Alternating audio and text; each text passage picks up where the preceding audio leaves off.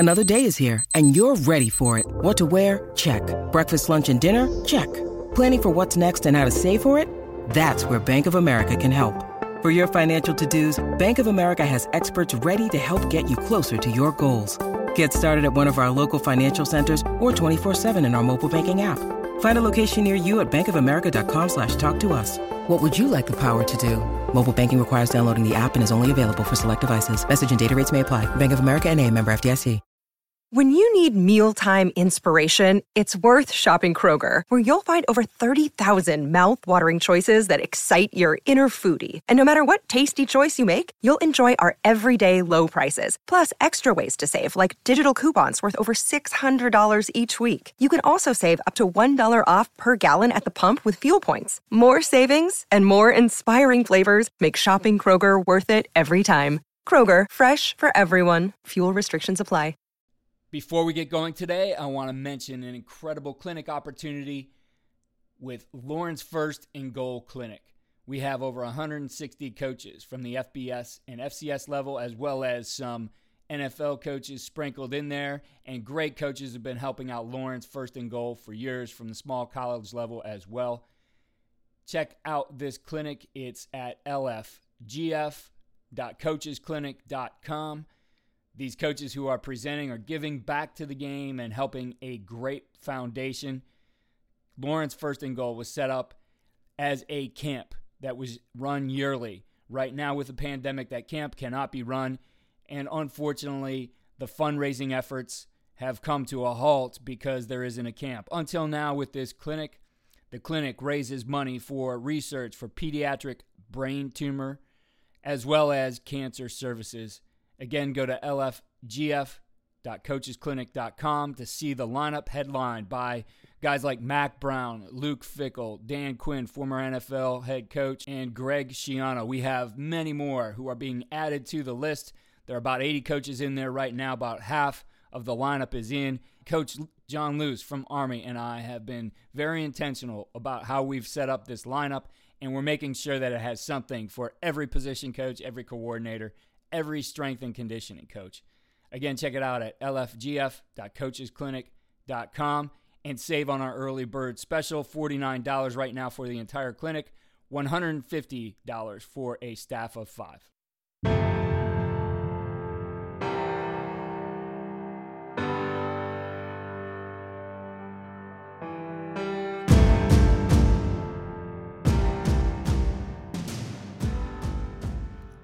Today's podcast is a quick cast from our archives. This is a tool I really like to use as a coach, something that I picked up at a coach's clinic called the Leadership Ladder. I think as you start your off season, especially with some of the limitations, you need some tools that help you pay attention to where your team's at, and that's exactly what this one is designed for. Check it out. Welcome to the Coaching Coordinator Podcast. We take another page out of my notebook today, and we're going to focus on leadership. This is the time of the year where we're trying to figure out who are the leaders for next year's team. We want to see those things develop. We certainly want to help our players along the way. And one of the tools that I always use is something I picked up at a coach's clinic. I believe it was at the Ohio High School Football Coaches Association clinic, one of the best clinics, in my opinion, in the country. And one of the speakers there was Greg Brandon, who was at the time the head football coach at Bowling Green State University. Currently, he's the head football coach at the Colorado School of the Mines. And he shared this leadership ladder, and it really simplified the different levels that people get to in terms of being to lead others. And it was something then that I turned into a tool to share with my players. It was something we put in our players' manuals. Everybody saw what this was from our freshmen on up. We really started to emphasize it at this time of the year, every year, to see where are the leaders for next year's team. Every part of the offseason would begin with something that was more coach-driven in terms of setting players' goals, helping them see where they need to get, and starting to move them along that path. But eventually, you're going to have to turn this over to your seniors, because the teams that are most successful can always point to having strong senior leadership, having strong leaders on their team.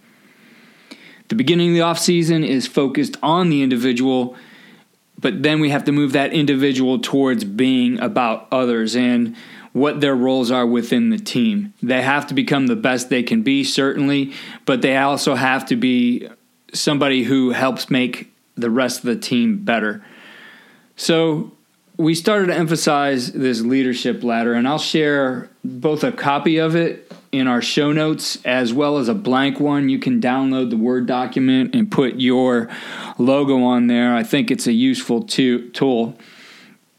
And it shows just 5 levels. And the idea is that you want your players to move up to that highest level. So going from the bottom, level 1, it's the lowest level of leadership. It's seniority, and just meaning that you got older, right? We expect our seniors to be the leaders of our team, but just getting to that level, just becoming a senior, doesn't mean you are automatically a leader. The next level is selfish, and it's players who basically are doing things for the benefit of themselves. And we do start that way in the off season. I think a lot of those guys are focused on what do I need to do to earn my role. And so there is a little bit of that selfish focus on here's what I need to do to achieve my goals. But again, we have to move those guys out of that individual thinking and moving to better the team. The next level is unselfish.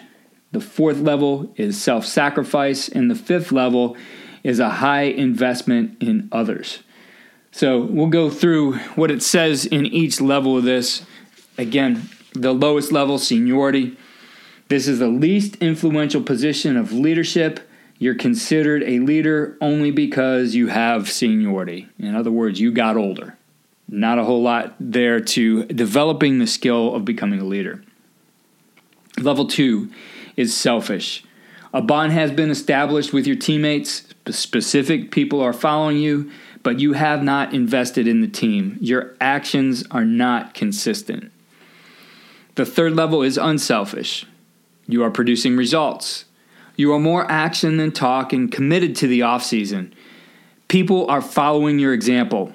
However, you are doing things mostly because it benefits you as an individual. We see that all the time. Guys who want that position, they're doing it for unselfish reasons. They haven't quite figured it out yet that the reason they have to be doing it is really for others rather than for themselves, but they're moving up that ladder. The 4th level, self-sacrifice. You are 100% committed to the team. You go beyond surface level acquaintance with your teammates and make sacrifices for the good of the team. So that player now starts sacrificing, understanding that it's not just about him and is becoming involved in others. And then the 5th level, or the highest level, is investment in others. You've made a personal investment in another person's life. That person would say that you have had an influential presence in his life. And certainly whatever we're doing, whether we're leading a football team, whether we're being a father or a husband, we want to have that kind of influence on someone's life. We're making a difference. We're a man for others. That's something we want to aim for. So the offseason, I said, really begins with that individual focus. Everybody's thinking about their goals, where they want to be, what their role on the team is going to be for the next season, etc. And it really is a time that has to go back to being a little bit more coach-driven. It's more about coaches modeling positive leadership. So if players see coaches approach individuals who are not doing things in the right way with negativity, then players will do the same thing when it's time for them to step up and correct somebody. So as frustrating as it might become at times, a positive approach gets better results. It's all about building a rapport with the guys, and you need to teach them to build that rapport with each other. And if it's built around positive interactions, you're going to have a much better chance for success than if you're grinding guys down, if it's based on negativity. Those kinds of things don't necessarily work as well. As a staff, we utilize this tool to really see where guys are at. We want to help them move up that ladder. We want to move them from somebody who is selfish to somebody who is investing in others. Modeling is part of it. Communication is the other part. So this tool isn't just something that was, nice with our logo on it. We hand it out.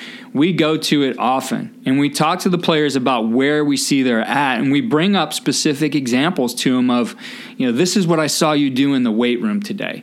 Or, you know what, I haven't seen you do anything, but move around the weight room and really pay attention to yourself and what you're doing, helping players out, whatever it might be. So we want to start to point out those behaviors to them and tell them what they're examples of. We want them to exhibit more of those behaviors because it's going to make the team better. It's going to build that bond amongst players. It's going to build a bond among coaching staff and players as well. We want to have positive individuals in our program. We do want those guys who are being a positive influence on others.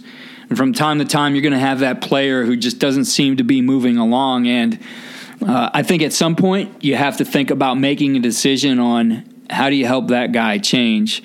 Removing him from some team activities for a brief period of time might be a way to do it. Allowing him to think, what can you do to be a better part of this team? I mean, team is not going to be built around a bunch of individuals doing their own thing. It's not an individual sport. It's a team sport. Yes, everybody has to do their job and do it to the best of their ability, but you have to have those bonds and that trust within the team as well for a sport like football especially.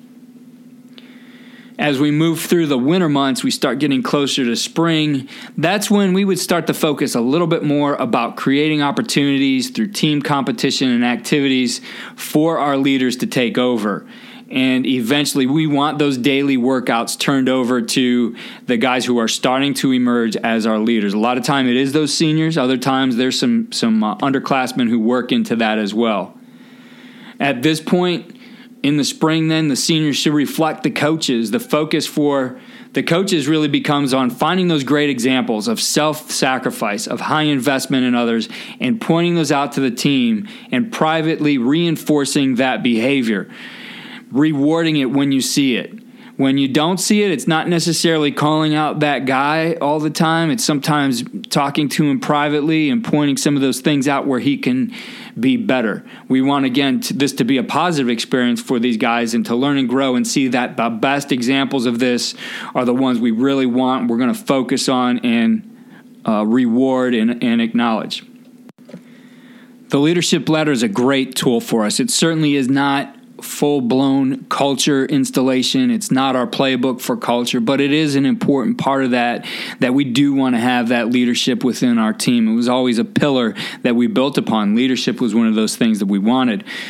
For those of you who have listened to the podcast before, you know I do quite a few of these with Brian Kite, and you can go back through our leadership journey. We have 2 seasons of those. I want to say we're somewhere around 30 to 35 episodes that you can focus on some of those details within each one on how you build a culture. We just had a great one with Brian this past week where we talked about some of those things you need to think about in being yourself when you're building that culture and how it needs to fit with you as a coach.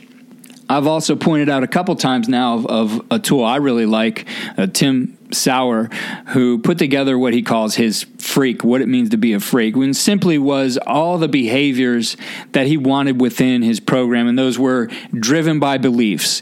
And the idea, if you've listened to BK, is beliefs drive the behaviors that create the results. That's what culture is, and I think Coach did a great job of laying that out. If I was leading a team right now at this point, I definitely would put those things together just like he did in all those different areas. I'll put a link to that in show notes if you haven't seen it, and we shared his example there as well.